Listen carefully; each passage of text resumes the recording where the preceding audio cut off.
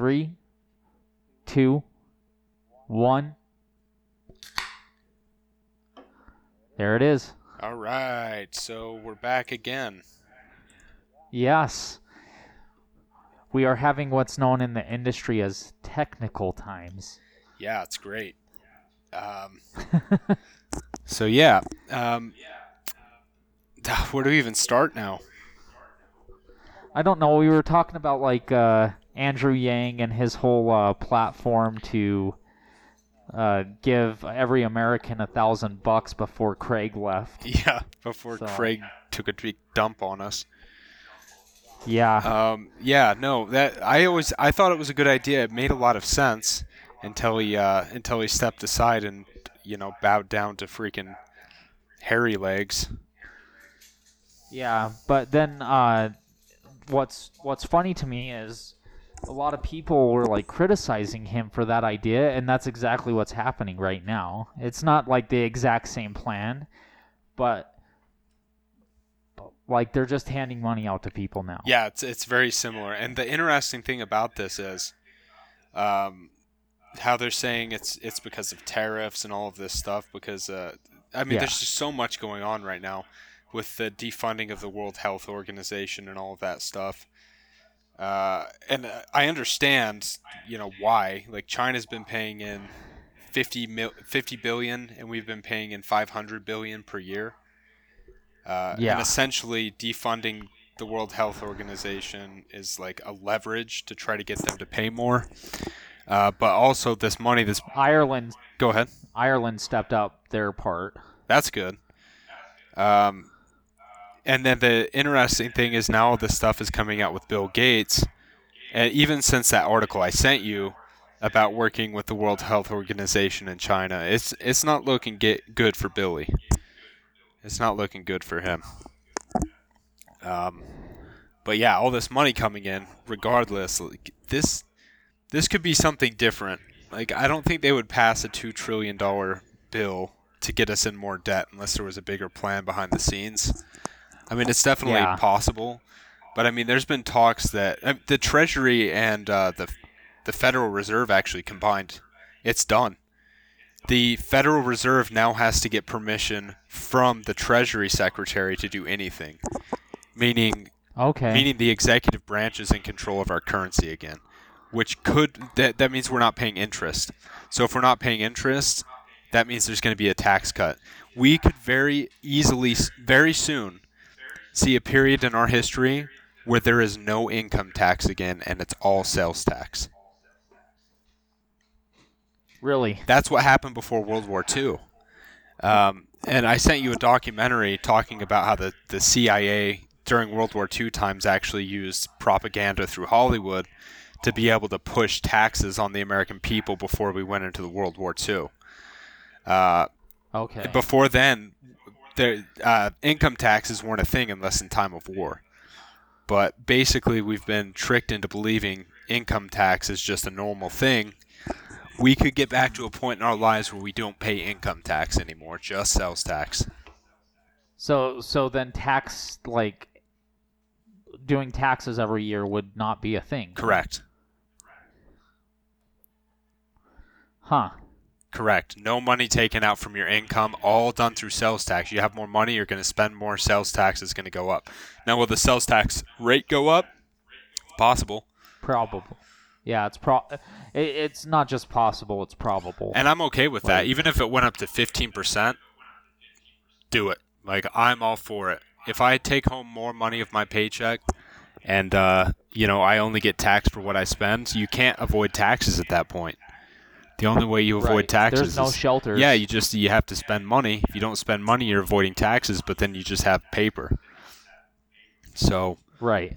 I'm very fascinated with this whole thing. I don't know where it's going to lead, but I'm. How's Paul doing? That's what I was going to also ask. I don't know. I haven't spoken to him in about a week or so. Did he disappear? He's not even going outside anymore? I haven't seen him in days. That's not to say that he's not going outside. To be fair, like today's my first day at home, and the last 3, and then I had 1 day home before that, and then I worked 3 more days or whatever. Okay. So I haven't really been home that much. He's going to be like on the roof. personally. He's going to be on the roof doing push-ups. I wouldn't be surprised, man. Like, I wouldn't be surprised if he put up his ladder and is just like climbing up and down it for exercise at this point. Oh man, yeah, he's just climbing up the ladder and then jumping off the roof and then doing like one of those Ninja Warrior rolls out of it and just continually doing that. Over and over again. He's like, it's not the virus, and he's climbing up. Yeah, he's like convinced that whatever vaccine they make for this, the government's going to want to use it to put microchips into people, and Yeah. I don't know if you knew this or not, but Bill Gates has it's like a lawsuit from India's government accusing him. Yeah, I saw that. Today. Yeah, it's like accusing him of mass genocide or something. Yeah, for like creating a vaccine that didn't really work, and it wound up killing more people than it helped. Yeah. I'm so fascinated by this kind of stuff. Like, this drug that they're talking about and they're discrediting through mainstream, hydroxychloroquine. Oh, the adrenochrome? No, hydroxychloroquine. Oh yeah, the malaria drug. Yeah. Yeah, and they've discredited it to the point where they're like, if you take it, it'll kill you. Which somebody did take that in excess, but they took the like pool cleaner. It's a version of hydroxychloroquine, but it has something added to it. But they ran with the story that said, hey, this will kill you if you take it. And they're just lobbying against it. The FDA finally approves it. And now we're seeing Washington we're seeing a lot of Democratic senators and Congress people actually say the administration, said to use this drug. I personally took it. There was a Democratic senator or congresswoman that almost died. She was on her deathbed, and she took hydroxychloroquine, and she was better in 3 days. Same with Boris Johnson. And that hasn't officially come out that Boris Johnson took it, but there's speculation that that's the drug he's taken. And the speculation behind this drug being so ridiculed is that it could be the solve for a lot of diseases. Lyme disease, the normal influenza A, and just heavily lobbied against. Hydroxychloroquine is, it's an anti-parasitic drug is what it is. Okay. Originally. So I'm going to type it in here. Number one thing searched on Google right now. That's another thing. All the censorship on Google that I've been talking about over the years it's gone. They've removed it. It's what? Google is no longer censored. They've removed it? Google is no longer censored the way it used to be. Yeah. So Quinaprox is its trade name, and it is used to treat malaria, like I said, which is a parasite. And it's an anti-rheumatic, which means it's an anti-fever. So there's like different types of fevers, and one of them's rheumatic fever, which is an autoimmune type of fever. And they also use it to treat rheumatoid arthritis. It can, obviously, just like other medicines, cause problems. I'm looking at drugs.com, which is a common source that a lot of healthcare providers use to pull up quick information about a drug. And COVID-19 stuff popped up when I pulled up this drug. Right. And the interesting thing is, like, this medical information that providers use, a lot of it is clinical trials, and some of it's done in laboratories as far as like universities or private corporations. But what they're finding, and this is, at this point, I don't have any sources to reference, I'll just put it out there, that a lot of the clinical trials that come out are funded by the same pharmaceutical companies that create the drug in the first place, Yeah, which I think is yeah, crazy. well, and it's like how can you say it's a non-biased study at that point? You can't. Right, and they'll say like, well, it was done by a third-party lab, but then when you see where they got the funding from, it's like the amount of funding. How many third-party, like small universities have done studies and found different conclusions, but big pharma had enough money to silence it and say, shut up. Yeah, yeah, and and that's been a big problem in pharmaceuticals for a long time. And I don't know, maybe for the general public, that's kind of like groundbreaking news, but for me, it's not really that groundbreaking because they tell you all through like pretty much any medical school you go through, whether it's nursing, physician, blah blah blah, when it comes to drugs and the studies done on those drugs, and like when you're reading research papers and stuff, you have to look at where the funding came from because you want to be aware of bias. If let's say Samsung came in to your life right now and was like, we're gonna give you $10 million, and you just have to say, all you have to do is use a Samsung product for your TV, computer, phone for the rest of your life and say how good it is. Right. Even though it may not be the best thing out there, if they did that, a lot of people would be like, sure, give me my $10 million. Right. Yeah, no, it's a rampant problem in every sector of that's a big part of capitalism, I suppose. And yeah, that it goes into that, and for those of you, I'm referencing a documentary. It's called Out of Shadows. Really good documentary. It talks about a lot of this. It goes into a 40s project funded by the CIA called Operation Mockingbird. It's a real thing. You can look it up. And basically, it was the CIA funneling money to journalists and big companies to write articles and fake interviews to progress a certain agenda over a long period of time. And the same thing happens in the pharmaceutical industry as well, because it's all about the money in the end. Yeah. And I mean, it's not surprising to me. Like, a lot of people hear that and they might go, really, the government does that? It's like, of course they do. Every government does stuff like that, you know? Right. Look at North Korea. Okay, you're an American. You have freedom or whatever.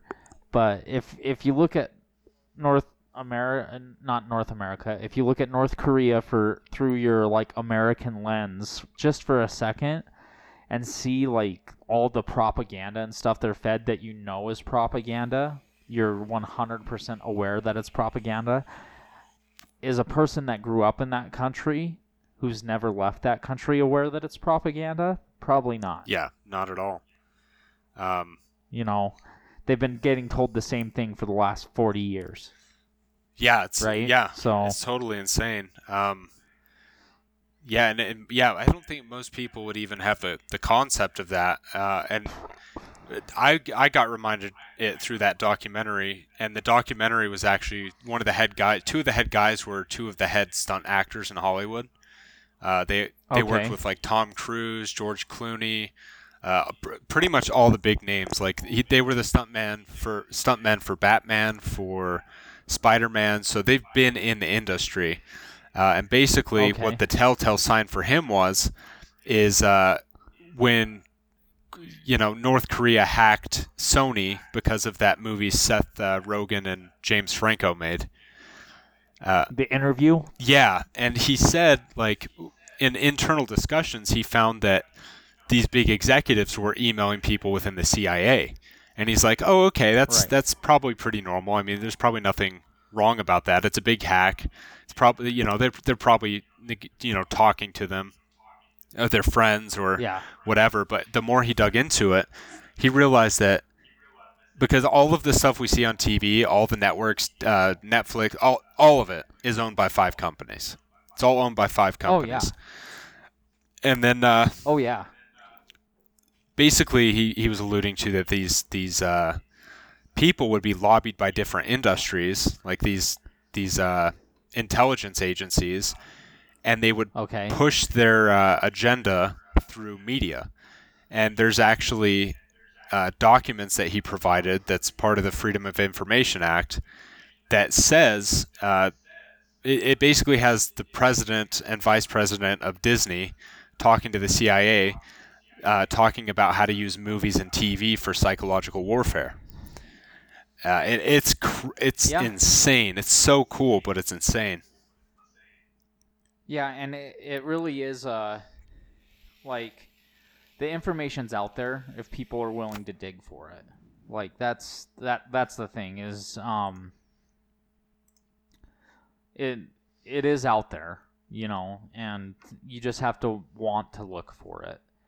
But the problem is a lot of people don't want to look for it, and I don't like to sound like a conspiracy theorist.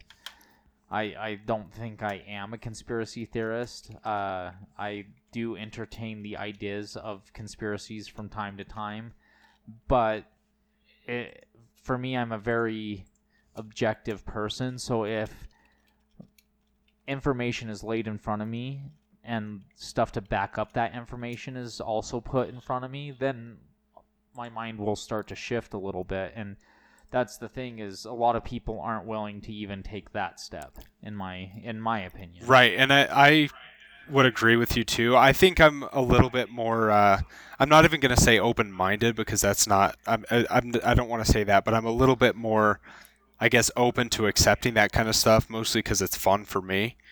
But Right. then when I see the documentation supporting it, then that just like reinforces it.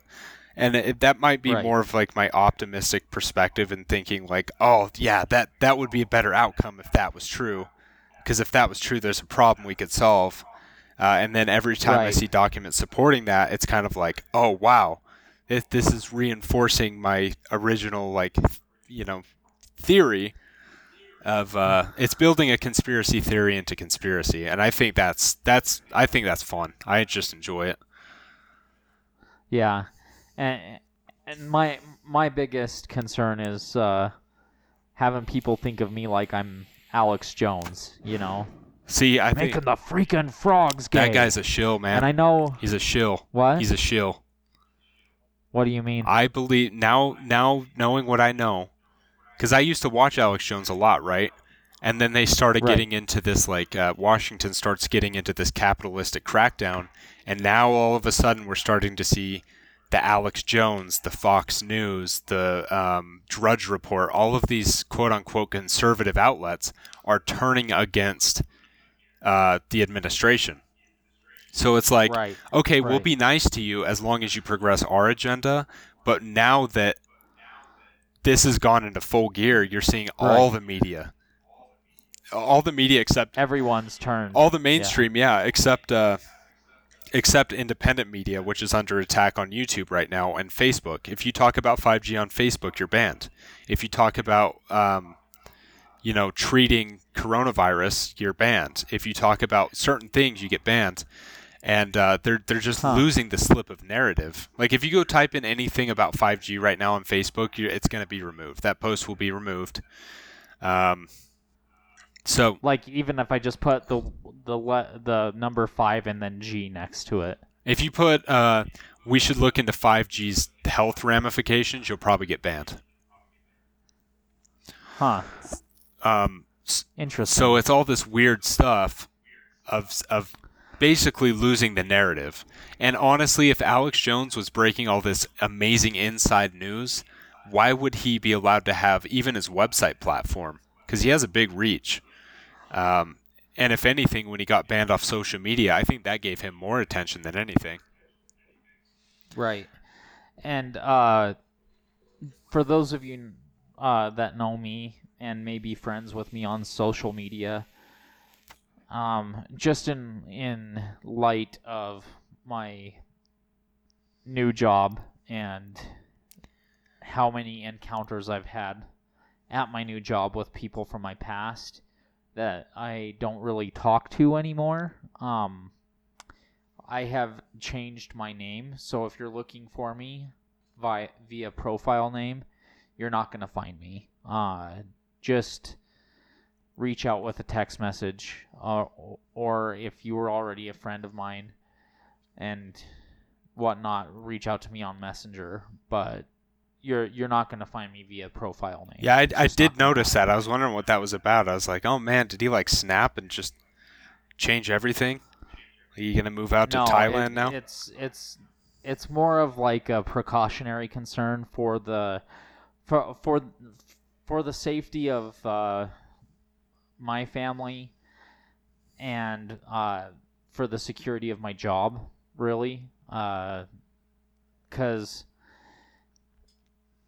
the people I'm running into are part of the medium and maximum security crowd. And they know me, and I don't think they would personally do anything to harm me. But what I don't want to happen is for somebody else in that unit to get upset at that guy or that girl. Right. And then get released and come looking for me in retribution, because they all talk to each other. Like, you've got nothing but time. Right. There, and they're going to talk to each other. So, like, it was just it's a precautionary thing on my part. I kind of want to, I'm not entirely sure. Like, I really want to become a police officer. And I've thought about that same thing, like the public ramifications and whatnot, and being a little bit more careful with disclosing personal information.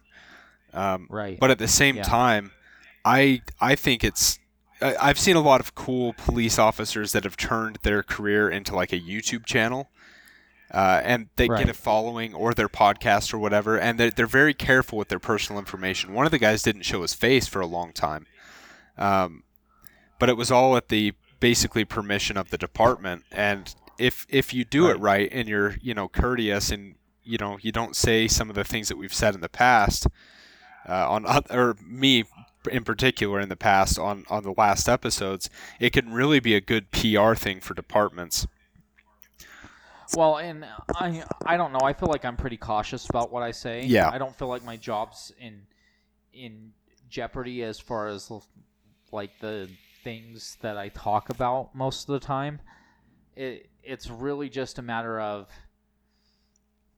I don't want to upset someone at work, and then because then they get released or whatever, and all they have all day, 24 hours a day, is to, like, all they have to do is remember my name and repeat it to themselves over and over and over again. Right. And then, like, they get out and they look for me. And a lot of the I mean, it's really just a respect thing. If you show respect, they show respect. And so I'm not having much of an issue with that at all. It's just more like if I have to upset somebody by like refusing them meds because it's not ordered, right? And if that for some reason like carries over for weeks or months, you've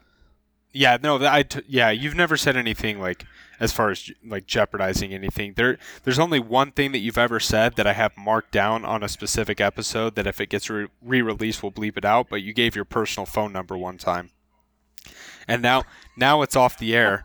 But if somebody wanted to find you with that, they could probably do a pretty good job. Yeah, I don't even remember doing that. It was for the suicide hotline thing.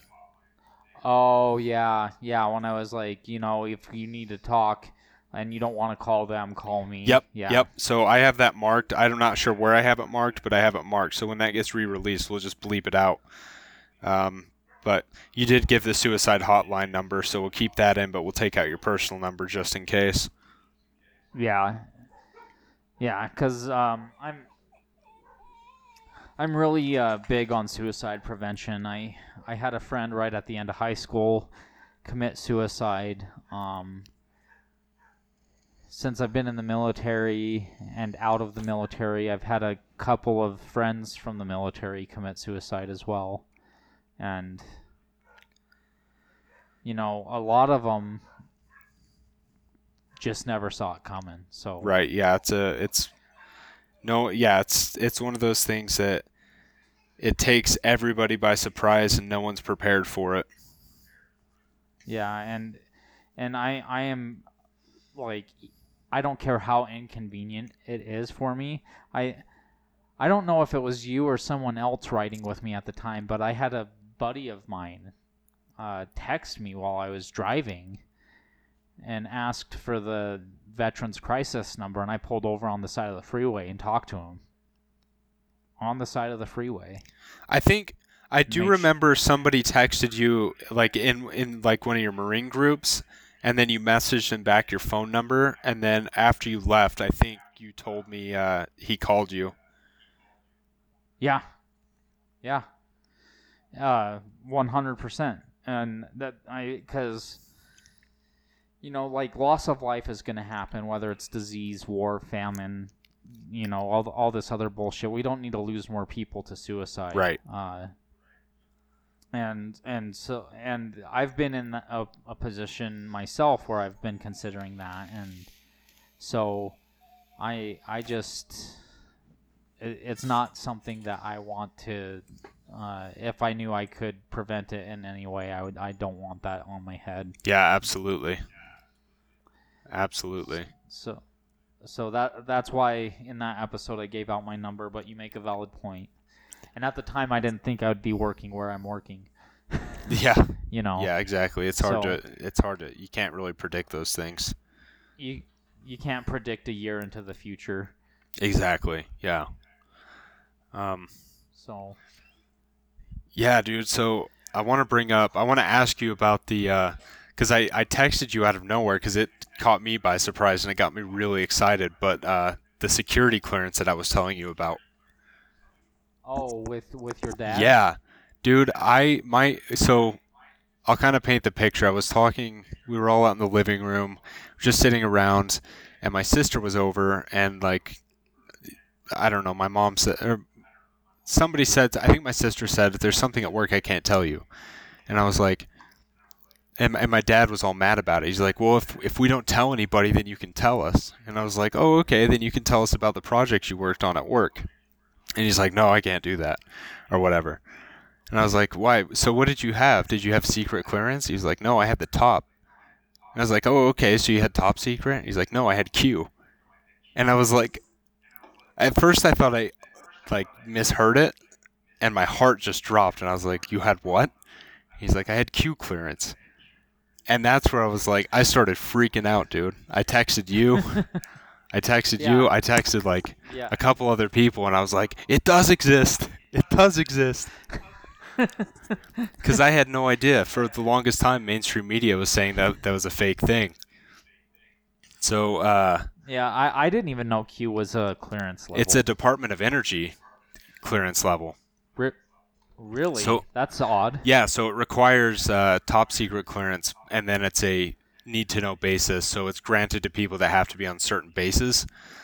So as far as like it, or like maybe nuclear reactors and stuff. Right. So it's very compartmentalized from what he was telling me. And basically it's just like information that's given to them, and they would work on like a specific part. But when it comes to the intel, they had to like lock it up in certain procedures and put it behind X amount of locks. But yeah, that's what it is. It exists. So you think this QAnon thing? Do you think that's somebody with that level of clearance leaking info? It could be, because at that point they would have to also have top secret clearance and a need to know basis clearance. Well, I mean, top secret comes with that, I guess, but. It goes sensitive secret, L clearance, and then you have Q clearance. And those are all separate need-to-know basis within top secret clearance through the Department of Energy. Yeah, because I had top secret, but it was probably like the base level. Right, and there's even the highest level of clearance that I'm aware of is Yankee White clearance, which is given to the vice president. Okay. It's basically access to every clearance, and the more I looked into it, every single entity of the government has their own strains of top secret. I mean, there's Q clearance, there's Q plus clearance, there's all these different letters, all the alphabets. And the alphabet boys. Yeah, and it just seems very compartmentalized. And the more I dug into it and was asking my dad about it, it just seems very compartmentalized to be like, this is what you need to know, get it done, and it's serving the greater cause type thing.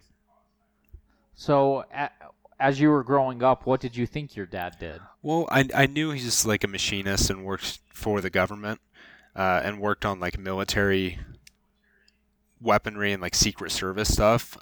I know they worked a lot on like the framework for basically the machine guns that lift out of SUVs. So I knew he worked in that kind of stuff, but I was not aware that he had such high clearance. And I guess that clearance took a very long time to get because an FBI agent had to actually interview pretty much everyone that he knew. Yeah, well, I mean, it also makes sense, though, that somebody working on those things would have that type of clearance because everyone knows about that stuff now, but when it was being developed or worked on initially, how many people knew about it? Right. Yeah. You know, I'm just waiting, like, I feel like on his deathbed he's just going to drop something on me that's going to be like, wait, what? Because he won't. He's gonna be like, I know who really killed Kennedy. No, he's gonna be like, yeah, the moon was man-made and it's actually a mass weapon. You're like, what? And then he's just gone. It's like, what? I'm ready for something like that. That's what I want it to be. But, yeah. Yeah. All I know is he was telling me about. Oh, now the dog's barking right outside the room. That's real cool. But yeah, it's all I know is he was talking about a military base in Colorado, and he was like, this military base in the side of a mountain, and he was like, I think this was the name of it, and I started looking it up and trying to find it, and I couldn't find anything on it. He's like, oh, that might be classified. I don't know if I should have said anything. And I was like, whoa, like what? Stargate. It's Stargate SG-1, man. No, I was like trying to pry for hours after that, and there's a certain point that he hits where it's like, nope, no more. And it makes me wonder, like, how are these older guys that worked when they were young doing this stuff to be able to keep a secret for so long? Or Yeah. Some of the things that these people must know that they have to keep secret has got to be hard. That's got to be a hard thing to do. Yeah, I mean, like, Brian. Yeah. You know, I have no idea what that guy knows, but I'm sure there's stuff he's going to take to his grave with him that he can't even tell his wife. Right. Yeah, no, it's insane. So, yeah, but anyway, Stargate SG-1, for those of you that don't know, was a sci-fi series that was produced in the early 2000s, and it's based in Colorado in an Air Force base that is hidden inside of a mountain. Dude, it could be referencing a real military base. He said this was it was a command center for the entire North America, basically a command center for the entire North American region. It's like one of those centers that you go in and there's just monitors everywhere. That's Stargate SG-1, man. And there's a portal to other planets in there. We got to find out who wrote that thing because they knew something. Just like the writer of James Bond, in that documentary it talks about how the CIA groomed him and actually helped him write the James Bond books. And then when they interviewed him, when they interviewed him about it, he was like, under the Espionage Act, there are things that I can't say in pertaining to how I wrote the information, even though 90% of it was from personal experience. I would not be able to tell you how I learned those things to this day. I was like, what? So there are multiple writers, but the original writer for season 1, his name is Brad Wright. Interesting. would not be surprised if the military or CIA helped write it. And I found out the reason why they did it with James Bond was to paint intelligence officers in a good manner, to be like, I want to be like those guys. Those are cool guys. I can trust the CIA. They're killing bad guys. It was that sort of thing. Really? So I wonder if Stargate's a similar thing. All speculation for Stargate, but the James Bond stuff is true. It's complete conjecture. So Brad Wright is a Canadian television producer, screenwriter, and actor, best known as the creator of the television series Stargate SG-1 and Stargate Atlantis and Stargate Universe. So he just kind of rode a money train after he established SG-1. Interesting. Let's see. But in April 2007, he got recognized. But yeah, I mean, like, you've seen me watch Stargate. It's like one of my favorite shows, up there with Star Trek. Yeah. You know. Yeah. No, there's I think we were watching some episodes and even being like, this relates to something, or this. Yeah. Like there's some weird things in it where it's like. So for those of you who have never seen Stargate SG-1, the TV series, not the movie, I highly recommend the TV series. Please just white knuckle it past the poor CGI special effects if you can, because it is an excellent story, and this might be the base that Caden's dad worked on. Could be. That's really weird. I actually one time, as a child, went into a top secret base and got stopped by a security guard, and I didn't remember it until my dad brought it up. But he, I don't remember what I was doing with him, but he took me to this place. And he was like, I got to grab something. And we went in this place, and we started going up this escalator, and a couple of guards stopped us. And the lady was like, you got to come with me and stay right here. And then they talked to my dad for a while. He went away, and then he came back, and we left. And he's like, yeah, I guess it was top secret. You're not supposed to be in there. I was like... Interesting. Okay. Interesting. Yeah, it's interesting childhood experiences that I forgot about. Which, considering how big of a conspiracy nut I am, you would think I'd remember that kind of stuff. Yeah, but it was probably insignificant to you at the time. Yeah, you're probably right. I was probably just like, oh, I can't go in there. Because, let's see, like, what are the things I remember from my childhood? I remember, like, my injuries that sent me to the emergency room. And a couple of random events during recess from, like, back when I was in grade school. But yeah, I mean, like, really, unless it's a significant experience to you, you're not going to remember it, right? That's true. Yeah. The only reason I remember the actual experience itself was probably because I was scared, if I were to guess. Yeah. If I wouldn't have been scared, I probably wouldn't remember it at all. Right. So. Exactly. And that's why it's significant, you know, like, I got separated from my parents at this, like, Easter thing that they used to do here in Sandy City. And the only reason I remember that was because I got separated from my parents and I was scared, and I was probably like 3 or 4 years old. But the only reason I remember it is because it was a traumatic event. Right.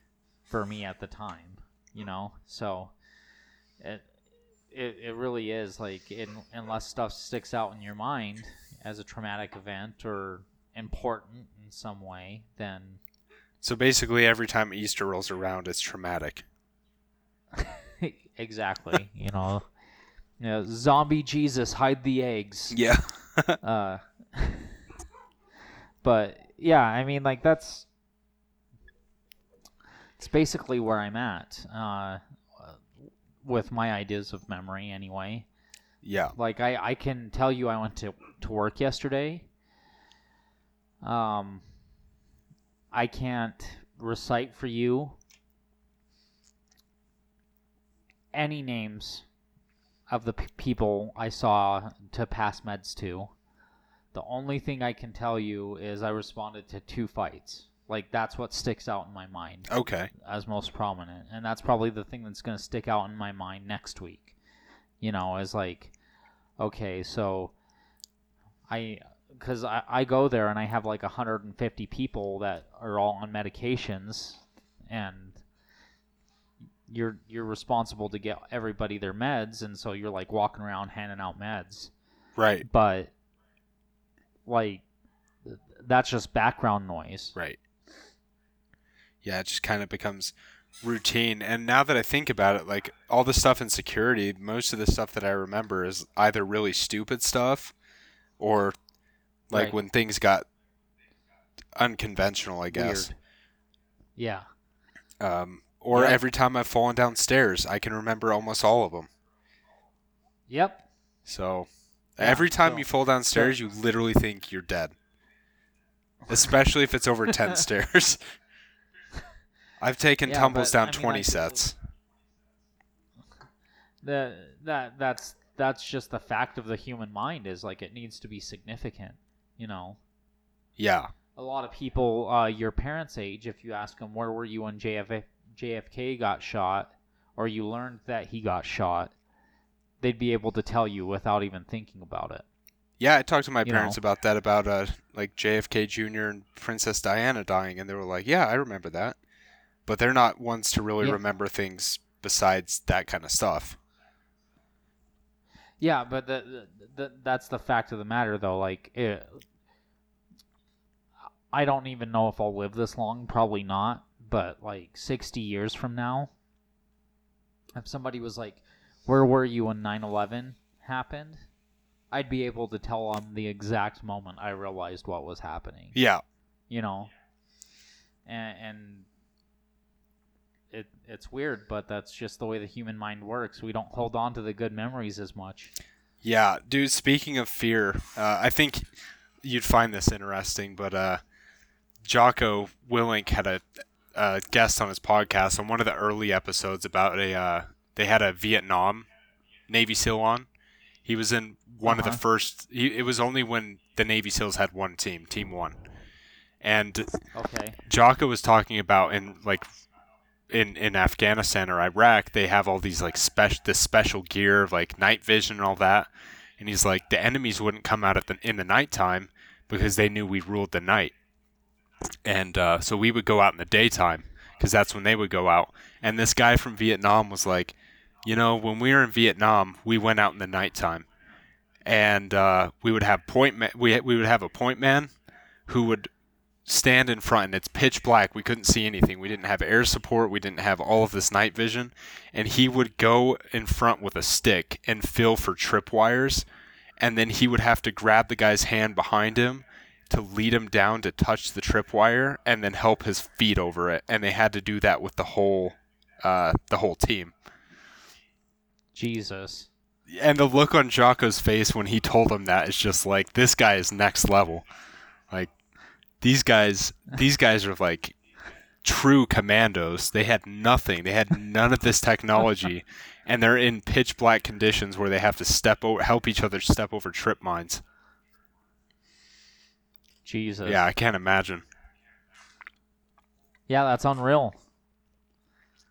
Completely unreal. Yeah, different times. We've definitely progressed.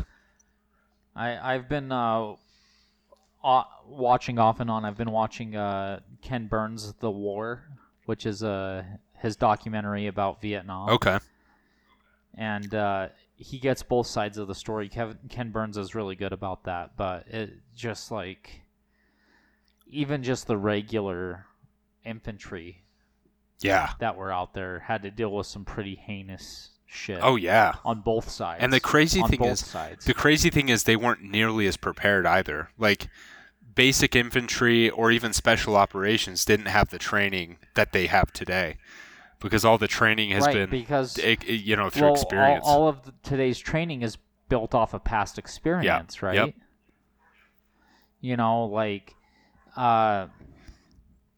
When I was getting ready to go to Afghanistan, they were teaching us how to try to spot potential IEDs or areas where like pressure plates might be placed and stuff like that. And that came from the guys that went to Iraq in 2003, 2004. You know, like, so it's all just building on itself. So like the guys 20 years from now are going to be using info that the units I was part of or associated with or whatever, like my generation, basically, they're going to be using information like that to advance the game. Right, and you guys probably had some of the most cutting edge experience in that type of warfare, because unconventional warfare before then, like the whole idea of IEDs or VIEDs or any of that wasn't really a thing. Yeah. And you guys were basically, going out or being out there in a point where they kind of better understood what this unconventional warfare was like. Yeah, like the military had acclimated to it, but it's still like a monster of its own. Right. So, yeah, I mean, like you get all these experiences, and that's what trains the people ahead of you. Right. There's a anti-shock. Well, not anti-shock, but it's like an anti-hypothermia unit called an APLS, APLS. Mm-hmm. It was designed by either a corpsman or a combat medic from the Army. I can't remember which. That was part of basically a shock trauma unit or MASH unit in Iraq that was helping treat all these combat injuries and casualties. And one of the killers of multiple trauma victims is hypothermia. Okay. And so they started using body bags and basically hooking heaters straight up into the body bags to help keep these guys warm so they wouldn't die. This medic or corpsman or whoever came back and designed an absorbent style body bag to keep people warm when they're experiencing massive blood loss and lots of trauma that have like Velcro slits in it so you can still access the patient. Right. And it's stuff like that wouldn't exist without this guy having to go through the situation where they were using body bags to try to save lives, right? Yeah. It's the same thing, like these guys in Vietnam walking around with sticks filling for tripwire. Oh, this would be a lot easier if we had something to see in the middle of the night with. Right. Right? Yeah, that's... Some guy comes back, he creates night vision goggles. Yeah, I can't imagine those early, like, SEALs, especially the first generation of SEALs where the guys training them hadn't even really seen combat before.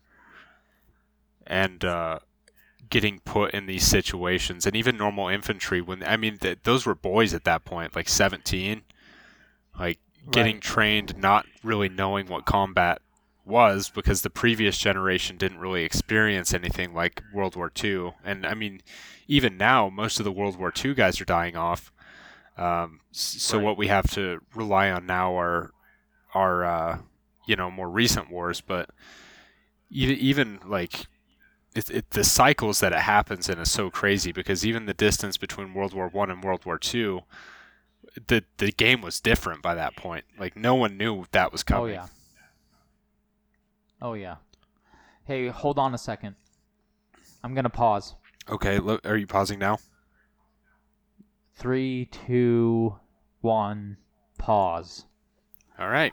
All right, man. I don't know how much post-recording editing you're going to have to do for this, but I really hope not a lot. Hopefully it's not too difficult to line up. It shouldn't be too bad. Yeah, so I got my receipt from buying this Glock online, so now I'm more stoked. I have to drive a long way to get it, though. Where? Twin Falls.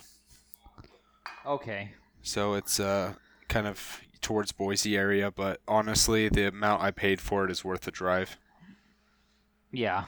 And the guy's super cool too. Like, straight up was like, "Hey, I have 5 of them. If he's like, you're one of the first people, so you get the first choice. If you want one in really good condition, it doesn't come with a case. If you want one that's a little bit worn, it does come with a case. Of course, I took the less worn one. I don't really care about the case. Right. But yeah, so I'm freaking excited. That's awesome, man. Is your holster gonna work for it, or do you need a new holster? I gave it to the guy with the car. Like, he paid me. I don't remember how much I paid for that car. I want to say it was $220, something like that. This guy paid me. Okay. This guy paid me $280 for it. It's not bad. Yeah, so it flipped pretty fast. Pretty sure he was a drug dealer, but he showed me his license. So you know what? What he does with it is his own responsibility now. Yeah. Fuck him. Mm-hmm. Exactly. And before, like, I knew he didn't know what he was buying because when he looked at it, he was like, "This is way nicer than my Taurus," and that just instantly rung a bell. Like, oh, this guy doesn't know. Yeah. This guy doesn't know. Yeah. And I mean, car's not a bad firearm, but from the gun shop owners that I've talked to, because I tried to sell it to the guy I bought the Glock from, he was like, "I really have a hard time moving cars." Apparently, they're just not very highly in demand. I bet you more so after that documentary came out that you showed me. yeah, I would guess that spiked their sales. that spiked them or dropped them. I would bet they'd spike them because they cause a little more interest. They're like, "Oh, a cult used to own this or owns this thing. I want to buy one of those." Yeah. But yeah, I don't know. It's a decent firearm. It's just it'll be nice going from 6 rounds to 15. Well, and the fact that you can probably now pass heavy duty ammo through it too. Right. Yeah, without it just shifting the entire barrel. Yeah, and I want to get my training up to snuff as well, as far as I want to get good with drawing from tactical bags or like over the shoulder bags. I want to get good at tactical reloading because now I have multiple magazines to practice with. And I can show you all that. Yeah. Too. Yep. How much acreage are you on again? About 8, but I think it's too close to commercial now that I don't think we can shoot on our property anymore.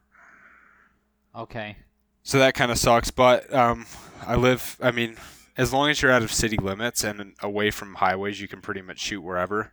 So, I mean, we drive 5 to 10 miles away from my house, and there's plenty of spots. I do not know what my schedule is going to look like after this next week.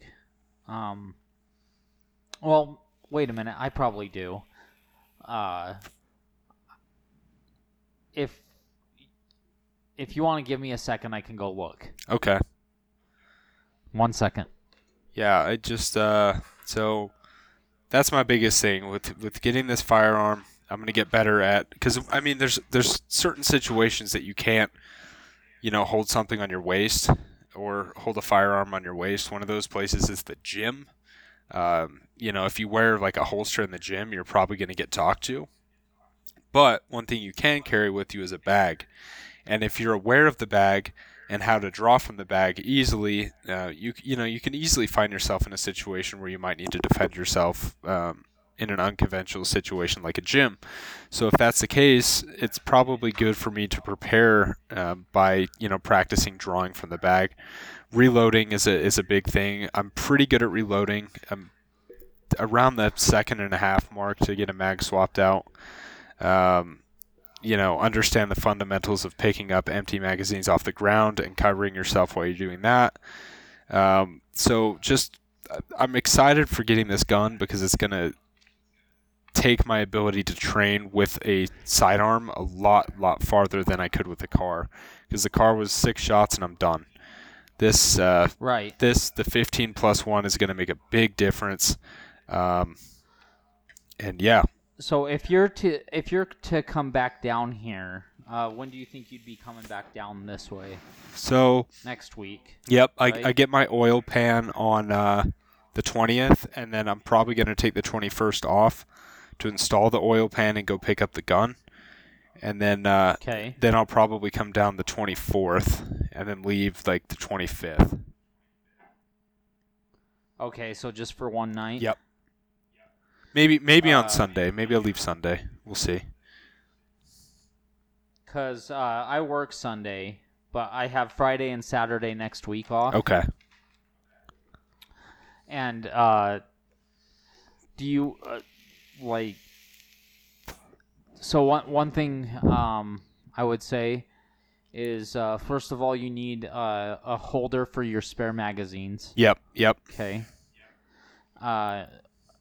And I would get all of that before you start working with me, because I'm not too familiar with the drawing from a bag or anything, but like from the hip and then reloading from the hip also, I'm pretty decent at. So I could help you with that if you have some of that stuff in place. Okay.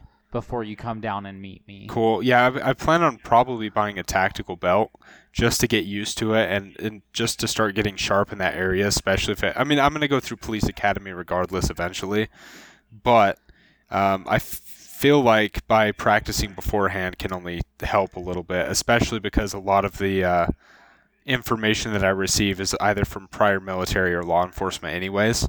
So I know the information itself is good. I just know honing in those skills, like as far as like reloading in your workspace, like basically bringing the gun up to eye level so that you can quickly shift your focal point of your vision to the magazine as it drops out and you're reloading in. I've gotten my reload time to about 1.5 seconds, somewhere in that area, where it's like drop the mag, reload from the waist, put it in, locked and loaded and ready to go. But I do know that with having multiple magazines, that'll make it a lot easier for me to, get the skill fine-tuned by doing it over and over and over again. Right. But yeah, no, I've learned quite a few interesting things, like as far as when you're dropping mags and reloading mags, how to cover yourself and pick up the empty mags, stuff like that. But which honestly shouldn't be your primary concern if you're in that situation. Right. That really should not be your primary concern. Yeah, I just at this point I feel like now I have a good firearm to really delve into training and go to the range a lot more and not be as bummed that I only have one mag that holds 6 rounds in it. Right. So that'll be nice. Plus, I'll get to learn a new gun to take apart, so that'll be fun too. Right. But, yeah, like, honestly, if you're in a situation where you're having to drop mags and reload, your last concern should be collecting empty mags. Yeah. There was, I can't remember the situation, but there was a group of, like, FBI guys, and they were doing a sting. At least I was told this at one point in my life, and this was back when all the cops and stuff used to carry revolvers. Oh yeah.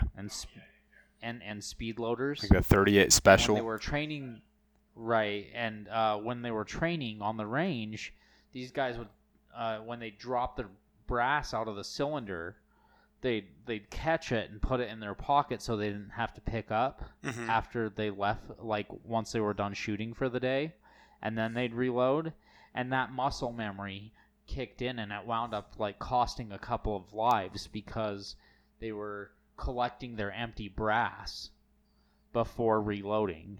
And so like when it comes to being in a situation where you have to do that, your last concern should be, oh, I need to pick up this empty mag. Like your primary concern needs to be staying in the fight, keeping eyes on target, and continuing to send rounds down range. Right. And so like it was this one incident that sparked the change in how law enforcement and military operate with that kind of thing. So, Okay. uh, so if there's one thing I could tell you as a takeaway, unless you have cover to get behind, or you're like kind of semi behind cover, like your last priority should be collecting an empty mag, because if someone runs up and grabs an empty mag off the ground, they have one free empty mag, but they don't have your gun. Like, what are they going to do with it? Right. You spend $40, $50 maybe, buy a new magazine, and move on with your life. Right. I think this is more because that I think that makes a lot of sense as far as like military standpoint or like even concealed standpoint. I know this is from the training that, and obviously this is all just informational training. I don't have the experience with it yet, but a lot of it seems to be keeping your focal point covered, like having your firearm still pointed at the suspect. Like, let's say you have somebody in custody and other people are arresting them.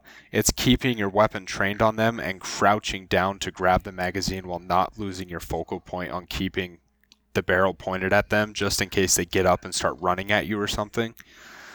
But and that makes sense to me. And that's a slightly different situation. Like, the situation I'm thinking of is when those guys robbed the Bank of America in L.A. And they walked out with AK-47s with drum magazines and were just slinging rounds at cops. It's like right. Those cops shouldn't have.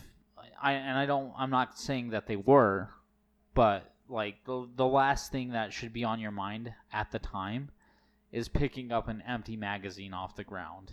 Like, you need to be 100% focused on that threat, period. Yeah, that makes sense. So I don't know if you've ever seen that video, but it's a pretty harrowing standoff. Yeah. It lasted for a long time. Yep, I remember. I watched that one actually recently, probably like a year ago. Yeah. And I think it happened back in the 90s, and it was covered by Helicopter. But I mean, these guys came to play, man. And if that's a situation, like, I just want to drill that into your head, even before we start doing reloading drills, is like, your last concern should be for that empty mag on the ground. Like, because that empty mag, it's going to do you no good to collect it. Right. It doesn't have more bullets in it. It doesn't have anything else to help protect you. It has no value to you. It's spent. Yeah. So that makes sense. And I understand, like, okay, like, you have the suspect in custody. You and maybe a couple other guys have your weapons trained on him, and some rounds were exchanged. You've got this empty mag on the ground. There's some officers approaching. Okay, I'm going to bend down and pick this up in my peripheral vision. But, like when shit hits the fan, like, you don't want to train that into your muscle memory. You just want that skill kind of in the back of your mind. Does that make sense? Yeah, that makes sense. You're breaking up just a little bit. Are you away from the mic at all? I am not. Interesting. It'll come through fine on. I was kind of moving around a little bit, though. On Audacity, it should come through fine. That's the next thing I think we'll focus on, is getting some new mics. I'm still using that headset just because I don't really have a way of harnessing this microphone to anything on the desk. Is there a way that we could get some quality mics with headsets on them? So basically how it would work is we get a little microphone. How it would work for you is we can get you some headphones that plug into that soundboard, and it'll basically give you immediate feedback, and I would do something similar on my end, but hopefully that shouldn't be an issue long term. Yeah. So for sure. Yeah, we'll get that figured out. I do want to say though, you may want to consider, even though you already have your concealed weapon license in Utah, may want to get one in Idaho as well, because Idaho's concealed weapon permit is actually recognized in more states than Utah's is. Huh. which is fun. It's comical to me because the only training you need to do to get it here is do an online course that takes 10 minutes. Really? Yeah, I did the course through the Sheriff's Association. They're sending me a certificate. I take that down to the sheriff's office and pay another $20, and I'm done. $45. So, but do I have to be a Idaho resident? You do not. So you can apply for non-resident permit, and that's what I'm going to be having. And basically, Okay. So you can go on their website, take that little test. You pay the $25. They mail you a certificate. Next time you're in Idaho, you take it to any sheriff's office, put in an application, wait the 90 days, and you get your license. And that one is accepted. The only one in the immediate vicinity that it's not accepted at, Utah's isn't, that Idaho's is New Mexico for some reason. Okay. But there are, especially in the southern states, Idaho's is golden in the southern states, whereas Utah probably has about 7 or 8 less states that are covered. But I mean, it doesn't hurt to have 2. It's some people get them throughout every state. In California, you have to have a California one. They accept no other states. Same with Washington. Right. Same with Washington accepts residential Idaho ones and residential Utah ones. Oregon, you have to get an Oregon one. So there's certain states that are ridiculous, and that's pretty much all the training that you go through in the Idaho one. It's not necessarily how to fire a firearm. It's mostly like scenarios where it's like some guy comes up to you and says he's going to kill you tomorrow. He threatens you and says he's going to come hurt you tomorrow. Do you have the right to kill him? And it's like, well, I would hope so, but no. Could you imagine that if some guy's like, I'm going to come back tomorrow and hurt you, and you could shoot him and be justified? It'd be ridiculous. Yeah, I would just be like, okay, I'm going to call the cops. Like, you're coming tomorrow, right? What time? Yeah, I was not aware you can't take a firearm into the post office. Oh, you can't? No, apparently not. The ones that explicitly said were the post office and courthouses. I mean, courthouses make sense. In Idaho, I do know that if you're over the age of 21, you can carry a concealed weapon into a national park without a concealed carry permit. Really? So you can enter Yellowstone with... Yep. As long as you're in Idaho and you're over 21, you can have a concealed carry. You can concealed carry in a national park. Interesting. And I think that has to do with kind of the, animal protection and that sort of thing. It's kind of along the lines of the hunting laws. But yeah, Idaho's pretty lax on how you get your concealed weapons permit. You can either do that course or have gone through hunter's education, which I went through as well, but I thought I'd get the certificate just in case. But the point of the matter is I'll be able to conceal carry when I come back, so I'm pretty happy about that. Are you going to get the Utah one when you come back? I don't think I really have a need to unless I plan on going. It really just depends because I pretty much I do have all the rights of carrying in Utah that I would in Idaho by having the Idaho one.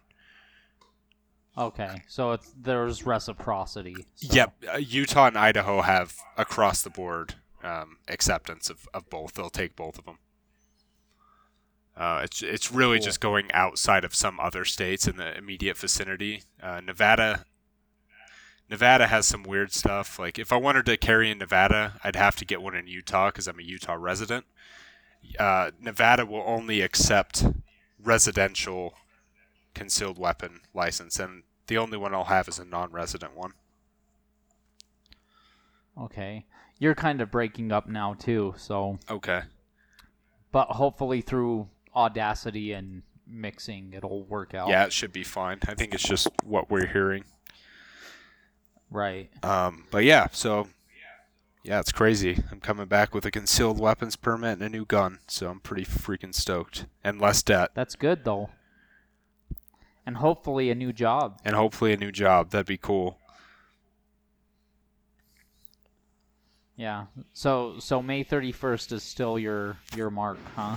That's still my mark.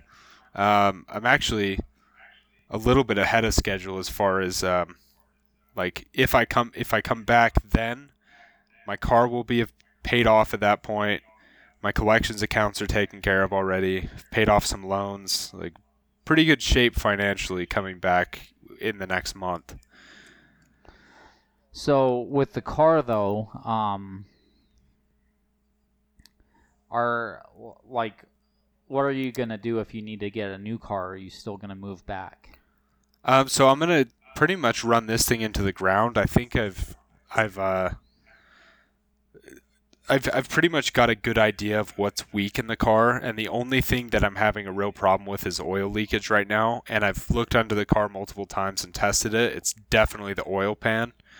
So I ordered the new oil pan and gasket. I'm going to replace that myself, and hopefully that fixes the leak.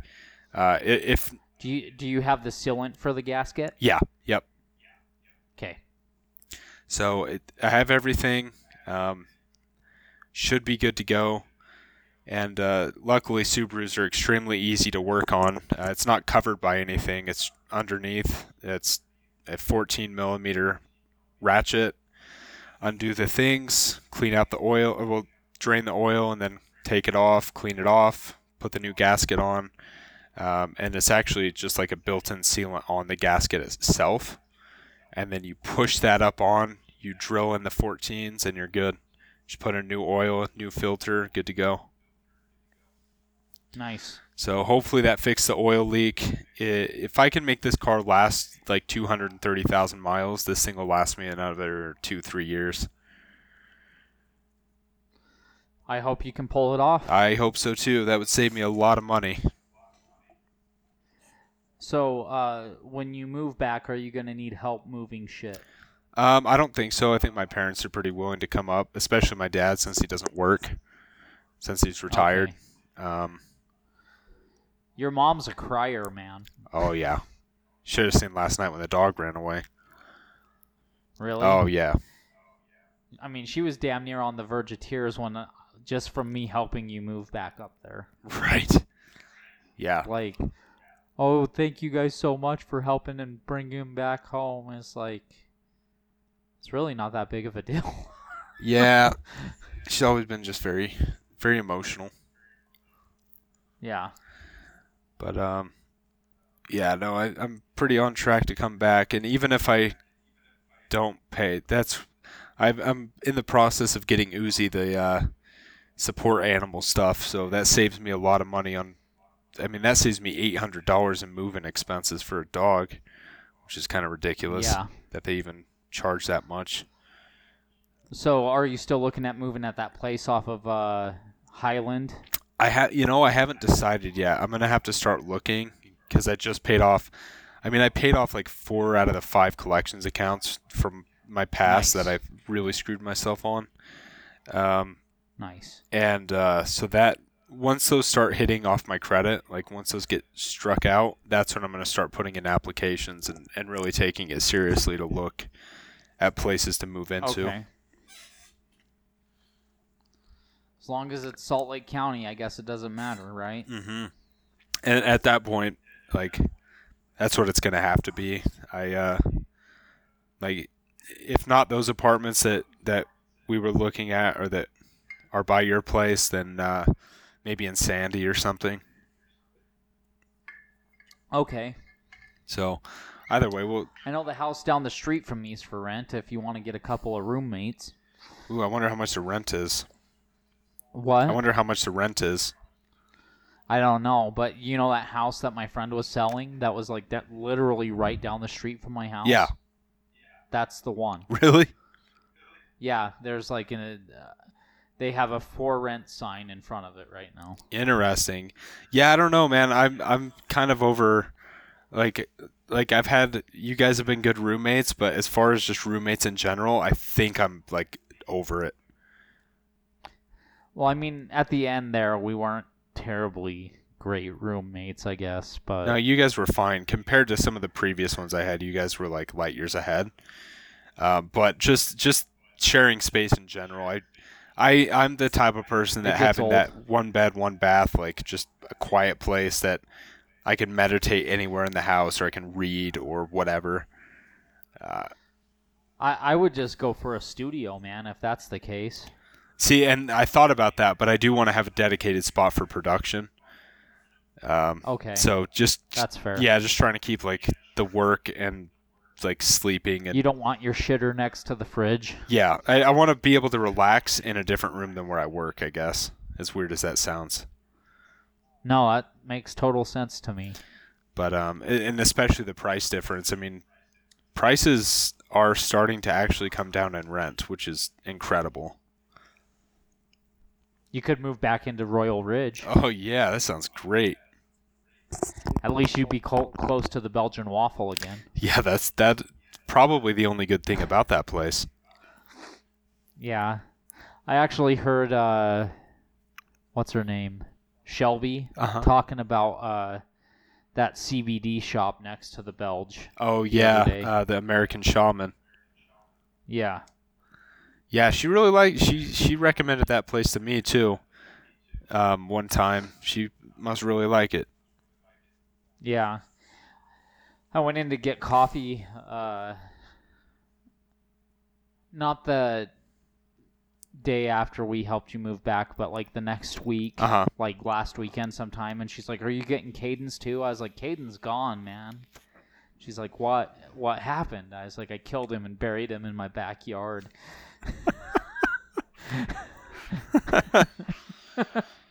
And I was like, "No, I'm just fucking with you." He moved up to Idaho to be with his parents for a minute.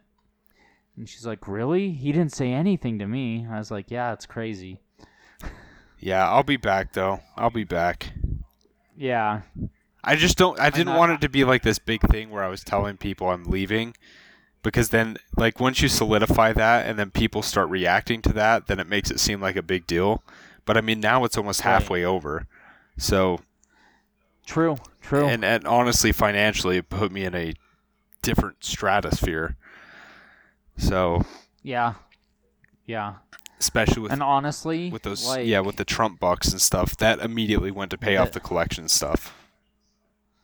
yeah, and if you had stayed here, I mean, with me working now, I probably wouldn't have asked for any rent money. Liz would have hounded me about it, but I would have been like, "Oh, whatever." Yeah. And even Like- besides that, on like just food, I haven't spent in the past 2 weeks. I haven't spent probably $10 on food. Nice. So that saved me a lot right there. And I knew that would be the biggest downfall for me, even rent aside, is just getting food or Yeah, your food expenses, your groceries. yeah, What was the name of that beer that you sent me a picture of pub the other pub. day? Pub? Yep, And how many carbs are in that? 4. 4, so it's one less than Coors Light. Yeah, it's not. I don't think it's worth it though. Honestly, like I sent you that, and the more I had it, you get bad headaches, really bad. Really? Yeah, it's. I mean, the slogan is cheap fun. Well, I'm thinking about wrapping up this whole keto thing here soon anyway. I'm down to like 185 the last time I weighed myself. Nice. I'm gonna weigh myself again on probably Tuesday and see where I'm at. I've taken a couple of days to do carb breaks. One of those was helping you move back, and then the other one I did at work. They had a food truck come, and that food truck happened to be cup. Oh, nice. So I was like, "Fuck it, dude! I'm stuck in gel all day. I'm gonna go get me some cup box." Yeah. So Yeah. You know what you should do? Every time you should order a big stack of get out of jail free cards, and every time you leave the building, just give it to somebody as you're leaving. Or just start sneaking them to inmates, just like, hey, you're welcome. I'm not gonna sneak them into inmates. As funny as that would be. Yeah. Yeah, you never know what I- that could lead to, but if you could just be like, You just put one in their cell. You're like, you owe me. So right now with the corona thing, Mm-hmm. basically like everyone's on lockdown, and what that means is they only allow like X amount of inmates out of their cell at a time. So it'll be like there's 4 pods, and each pod has 8 units, and each unit has like 32 cells, right? Yeah. Most of those have 2 beds per cell, okay? So they'll be like, okay, we're only going to let cells like 1 through 7 out. So a maximum of 14 people Yeah. out of their cell at the same time because of this whole coronavirus thing. Uh-huh. And so the way I have to pass meds now is I like kind of like pre-package everything and have like the patient's information and cell number and what they call their sheriff's office number like written down. Okay. And I double check that against their little ID card that they give them in jail to make sure I'm giving it to the right person. But like I hand it to them in their envelope. Mm-hmm. In their little envelope that I put the meds in, I have to make sure I get that envelope back. Okay. Like they can't keep anything that isn't approved. So like I don't want to get in trouble for handing out these like get out of jail free cards, even though it's just paper. Yeah. You know. I want to keep them in my glove box, so if I get pulled over, I can hand it to the cop. And I know I know it would get a laugh, and that's the biggest thing. Yeah, that would get a laugh for sure. But as far as my job goes, it's like, I'll hand them to the deputies, but like I wouldn't hand them to the inmates. Yeah. As funny as that would be, I would not hand them to the inmates because it's like it's so crazy how many rules there are, and it's like people go like, well, yeah, duh, it's jail. Mm-hmm. It's like unless you've actually been in there, worked or been a guest, like you don't really know how many restrictions there actually are. Right. So. Yeah, that's fair. That is fair, but yeah, Cut Bop is worth breaking the thing. And you said next time you're going to get the level 10 when I come. Oh, yeah, when you come back? Yeah. Fuck yeah, dude. So yeah, you come back here next week on Friday. We'll order Cut Bop. We'll record the show. I'll get a level 10. I'll shit my guts out throughout the night, and then we'll go practice shooting and reloading. Nice. The next day. Nice. My parents do not like spicy food, and I was explaining Cut Bop to them, and so I like spicy stuff. I get the spiciest salsa, anything I can get at grocery stores. So I'm eating this salsa, and I have my dad try it, and he's like freaking out over this. And this is probably like a 2 to me. It's like a level 2 out of 10. So being me, me being me, I ordered some Da Bomb hot sauce, the stuff that we tried that one time. Alex's? Yeah, and I'm gonna have him try that. But even my mom bought this like jalapeno bagel, and she eats it, and she's like, "It's the spiciest thing I've ever had." Blah blah blah. So I eat a bite of it, and I'm sitting there looking out the window, and I'm just waiting, and I just start like big hearty laugh, like ha ha ha ha, like you know nothing. You know nothing, dude. So back when I was in high school, I worked at a grocery store. I started off working at what they called the Camera Bar at the time. It was like for those of you that are younger viewers in the U.S. anyway. I know we have some Malaysian and German listeners, which is bizarre. That is bizarre. It was a big spike in Germany. It's probably because it's probably because the logo is 2 pints being slammed together, and the Germans are like, "Oh, this looks good." Yeah, probably. Ich liebe du.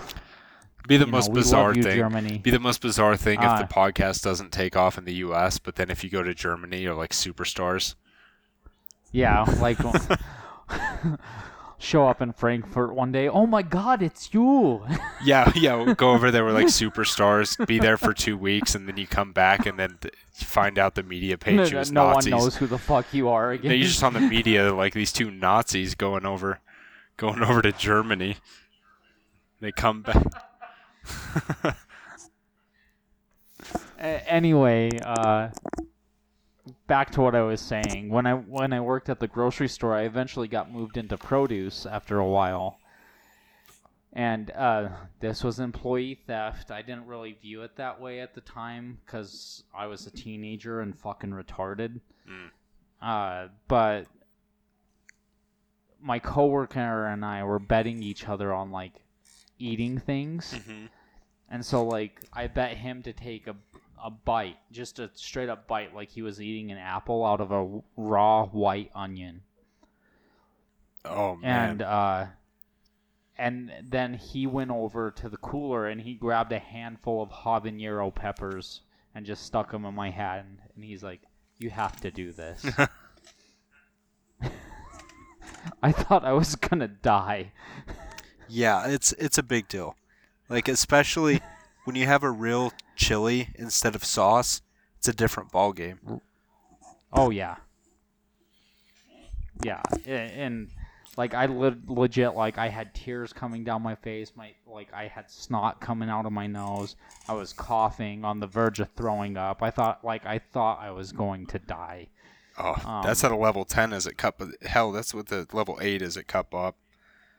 Yeah, like it was pretty bad. But I deserved it. I kind of deserved it, you know, like he's the one that chose to take the bite out of the onion on a dare. Right. But I didn't force him, but it was, I mean, like, I held up my end of the deal. Exactly. God, I'll never forget that. That was like a pain that I can't even possibly describe to anyone else. And like I had to like chew it and swallow it. Like I had to eat it. It wasn't just like, oh, you have to take a bite out of this. Because for him, it was like, okay, here's an onion. You have to take a bite out of this and like eat it and swallow the whole thing. Dang. And so he peeled the skin off and bit into it like an apple. Just like Shrek, dude. Straight up. Whew, that's rough. Yeah. And because it was an onion, he was crying and stuff. And then he's like, he handed me like 5 or 6 jalapeno, not jalapenos, but habanero peppers. And was like, you have to eat all of these at the same time. Oh, that's too much. I wanted to fucking die. That is too much. Have you ever eaten a habanero before? Yes, I have. I've done habanero, I've done jalapeno, I've done serrano, and I've done a ghost pepper. Okay. Because jalapenos aren't bad in comparison to habanero or serrano.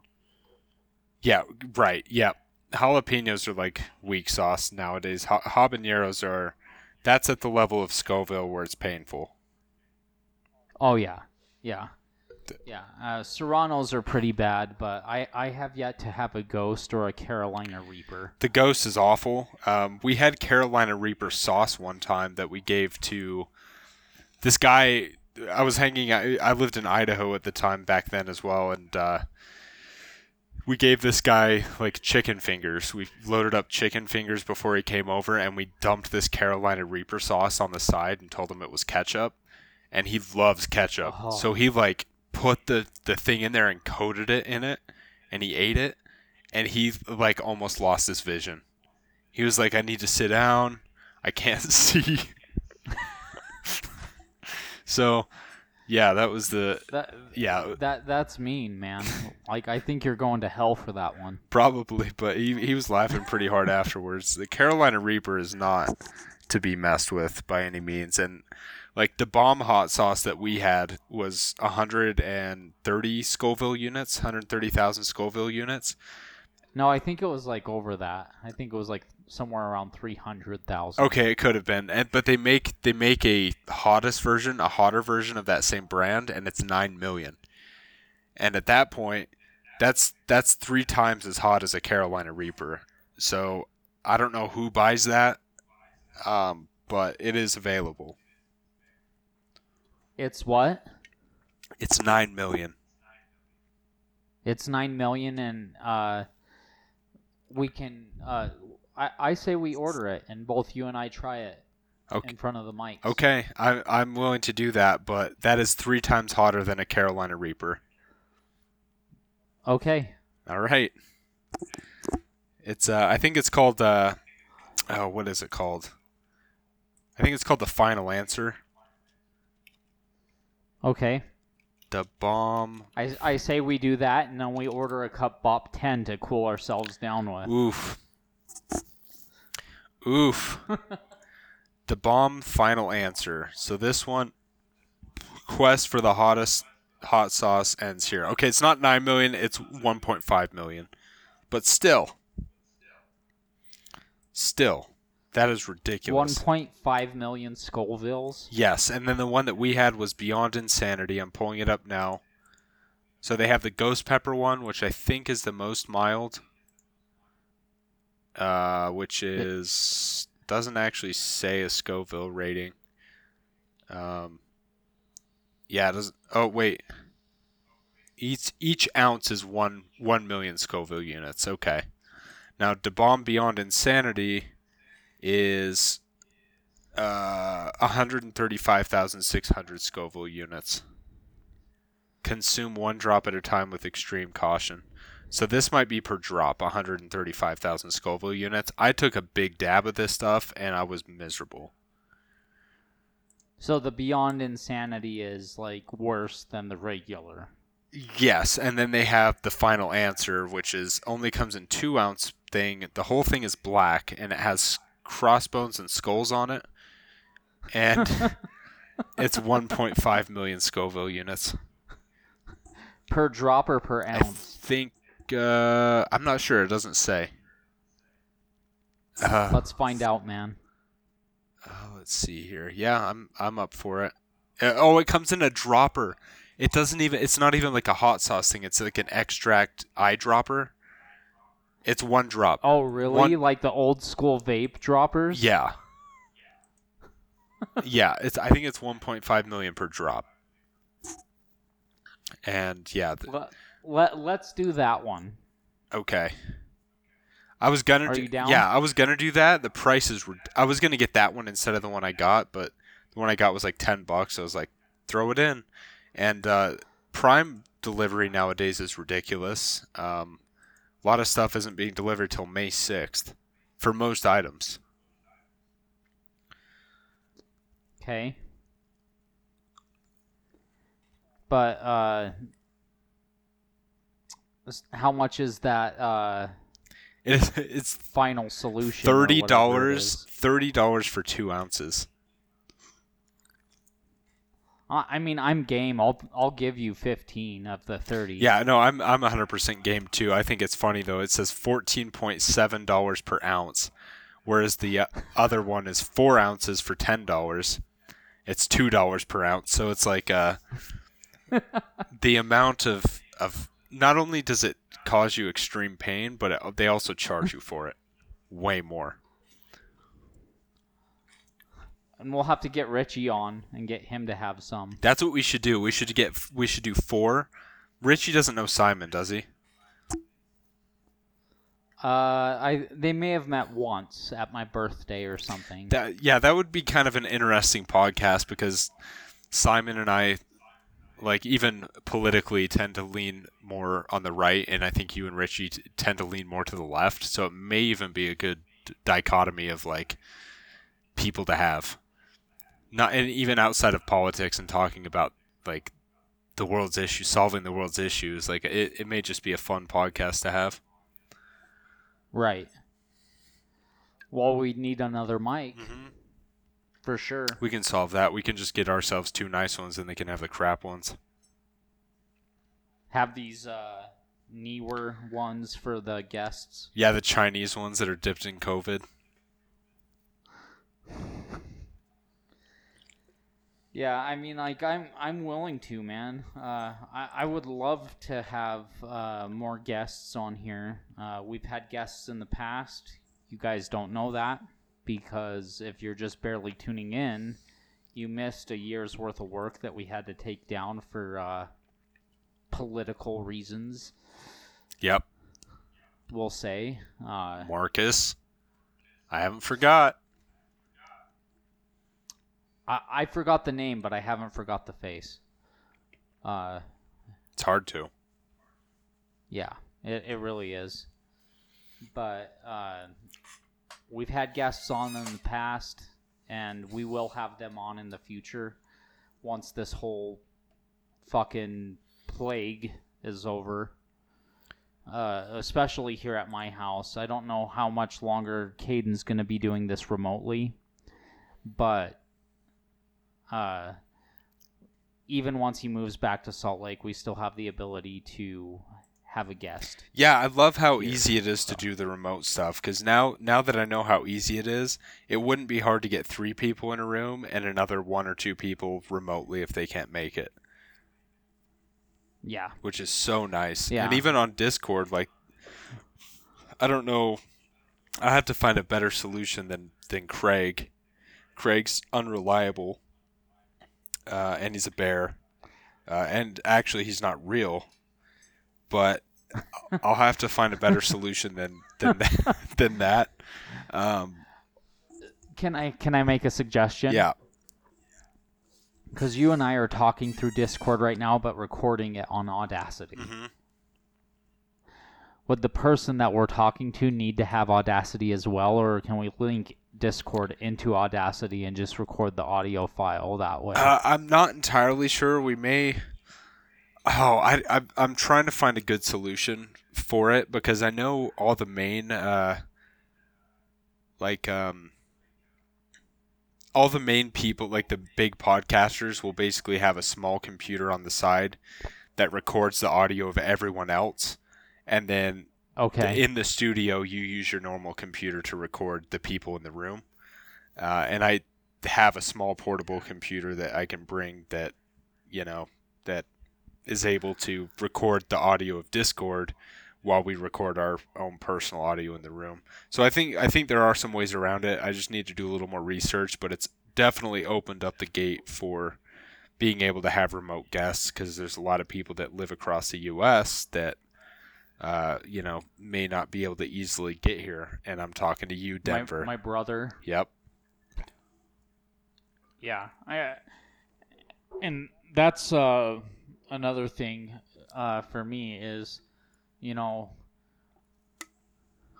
I do want more guests, but convincing somebody to do this is a lot. Like my buddy Chris, sorry Chris, I used the word like. I've probably used it a lot. I haven't pointed that out yet today. Go fuck yourself. Has he talked to you since we posted the first one talking about him? Yeah. What did he say? Chris is a pretty easygoing guy. He's Chris. Okay. I don't know how else to explain it, but he's also the one that requested that I do the rock climbing show. Oh, okay. Specifically. And so, Chris, for your information, I'm trying to line that up. I'm just getting through finals and my state test right now to get fully licensed. And that's what the holdup is. I'll text you that after we're done recording tonight. But he also told me in his communication that apparently what you and I are doing takes a lot of balls to just put ourselves out there like that, and not a lot of people are willing to do that. Yeah, and Chris is one of the more carefree and socially brave people I know. Mm-hmm. So getting remote guests might be an issue if they're not used to the format. Yeah, that makes sense. I think it's kind of awkward the first time for anyone. For sure. It's like being on a radio show. I mean, that's how a lot of people call into radio shows. It's just on their cell phone, and Right. it's just different. It's a different atmosphere, or people feel like they need to perform. I mean, I know a lot of people that Cody's a good example, where when he gets on the mic, he like transforms into this energetic like person, or tries to be a performer, and like that's fine. It doesn't work. Like it can work, but it's one of those things that certain people do feel like they need to put on a show when they're in front of a microphone. And I think I felt like that for the first little while, but now that I'm used to it, it's different. Yeah. But I totally noticed that with Cody when he was sitting here with us. He wasn't the same person.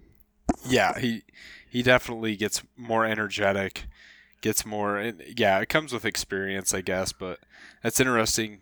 Chris would say that about like putting ourselves out there, because I don't feel that way at all. I'm just talking into a microphone. Yeah, I mean, that's true, but at the same time, you have to take into account recent events, like Marcus. Yeah, right? Yeah, that's true. Like, you and I are both like, oh, we're just talking into a mic, having a conversation, but then you move forward, and it's a whole thing where I actually am putting myself out there, if you think about it, and Yeah. some people cannot get over that. And I don't necessarily think that would have been a problem in my, like, what I'm currently pursuing. I think it was a big wake-up call to me, being like, maybe chasing something in a field that I didn't really belong in the first place. Because now going after, like, being a cop, because I've said I've wanted to do that for a while, or I've wanted to get into something that's a little more edgy, that keeps me on my toes. And I don't know. I feel like now I don't think any screening process for police departments would have cared about what I said, but at the same time, I just am going to be a little less, because I felt like with the old episodes, I was trying to be unfiltered on purpose, like push the envelope. Oh, you felt that way? Yeah, I felt like I was trying to consciously push the envelope to the point of offending people. See, and I've never felt that way, and even to an extent, I feel like I've been somewhat reserved because I'm aware of the exact situation you found yourself in. Right. Yeah, and so yep. That's kind of where I'm at. Like,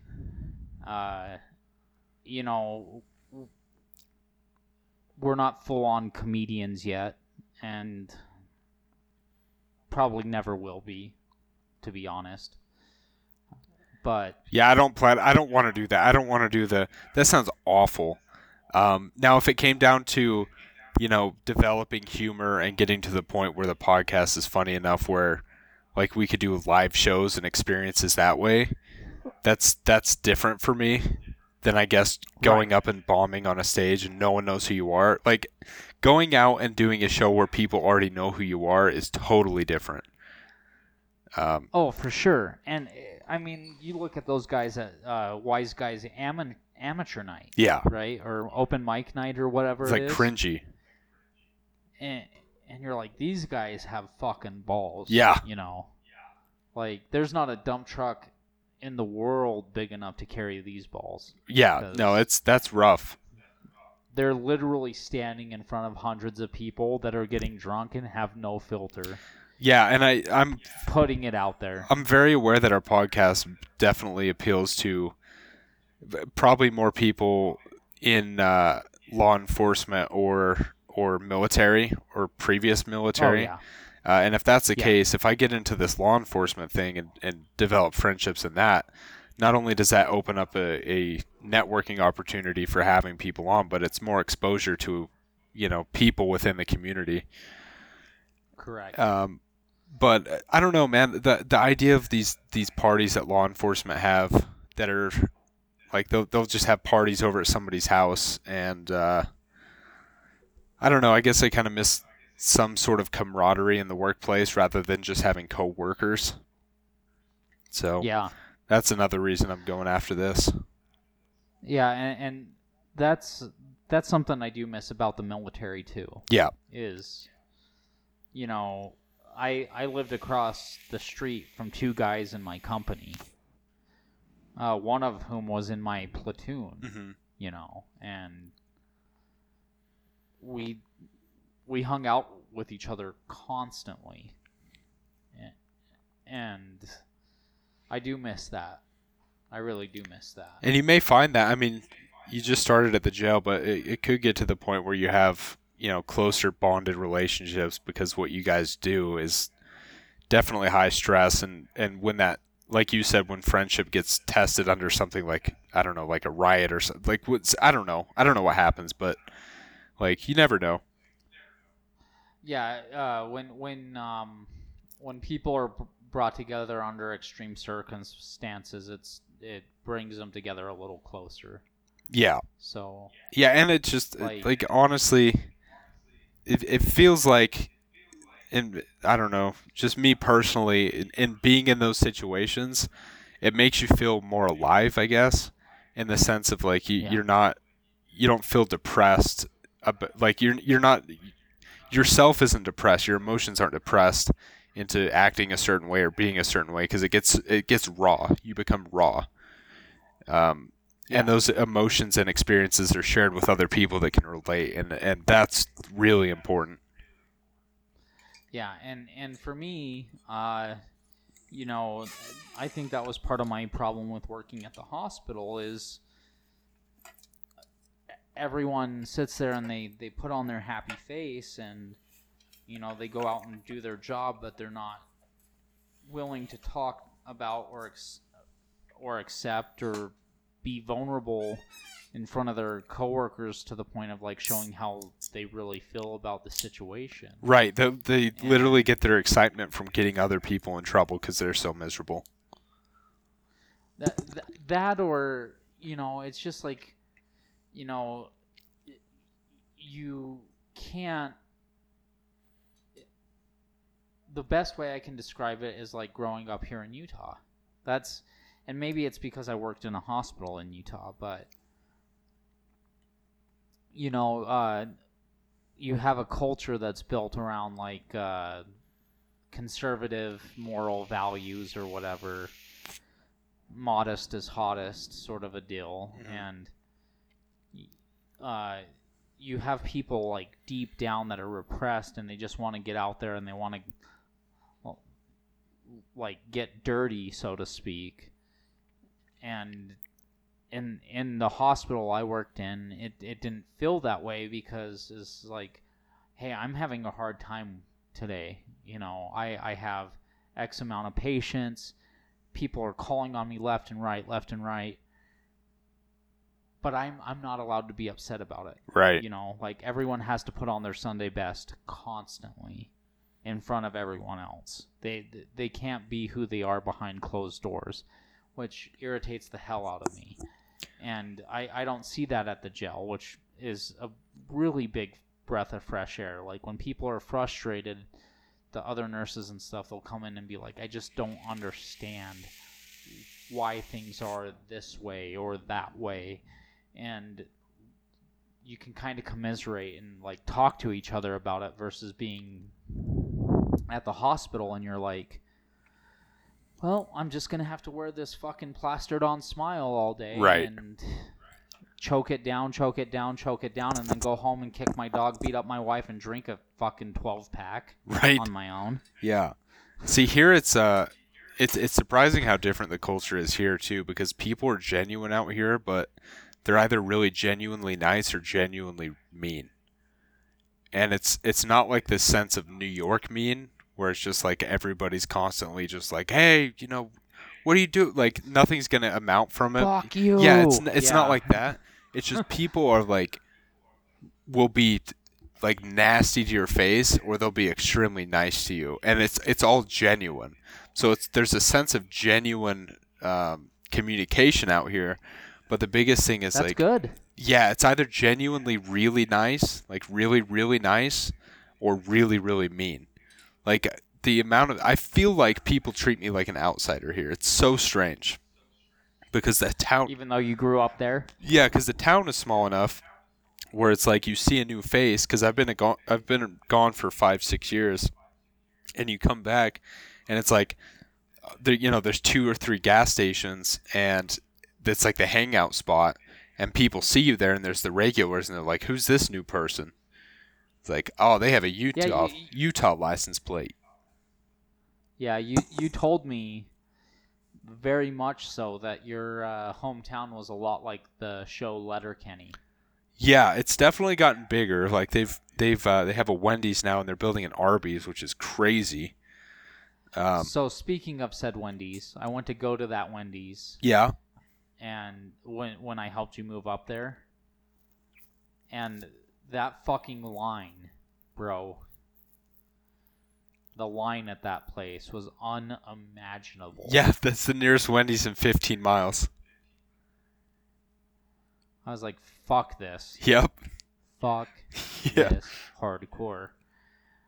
Yeah, there's only a few restaurants in this entire town. There's the Wendy's, there's a Chinese restaurant, which we all know, no one's going there right now. I should have told you there's this place called Bambino's, which is like they're basically mini pizzas. They're about the size of a grapefruit. And imagine a pizza with crust over the top too. So it's like a pouch. It's like a pouch of pizza. Okay. And that's one place I always hit up when I come back here, is because there's nothing really like it that I've had anywhere else. Did you ever go to Italian Village here? Yeah. Yep. Yeah, that's one of my go-tos here when I'd like come back when I was in the military and I'd come back home to visit family. Like that was one of the places I would go to. Yeah, the calzones are amazing. Yeah. Yeah, I like that place a lot. But yeah, dude. So next weekend I plan on seeing you down here unless I hear anything different. Yep. I think I'm gonna wrap it up. I have to pee really bad. All right, probably a good time. We're about at the 2-hour mark. Yeah, I kind of figured. Cool. So we would be slightly past 2 hours if Craig hadn't failed us. Yep. But, it's Craig. What can you do? Exactly. It's free, so that's what I remind myself. Exactly. So this has been another episode. This has been another episode of Cheap Shot Discussions. Please email us at cheapshotdiscussions@gmail.com and give us any suggestions, comments, feedback. We'll read it. Don't know if we'll follow it. We will address it on the next episode after we read it. This is Dallas. And Caden. Signing off. Bye. Adios.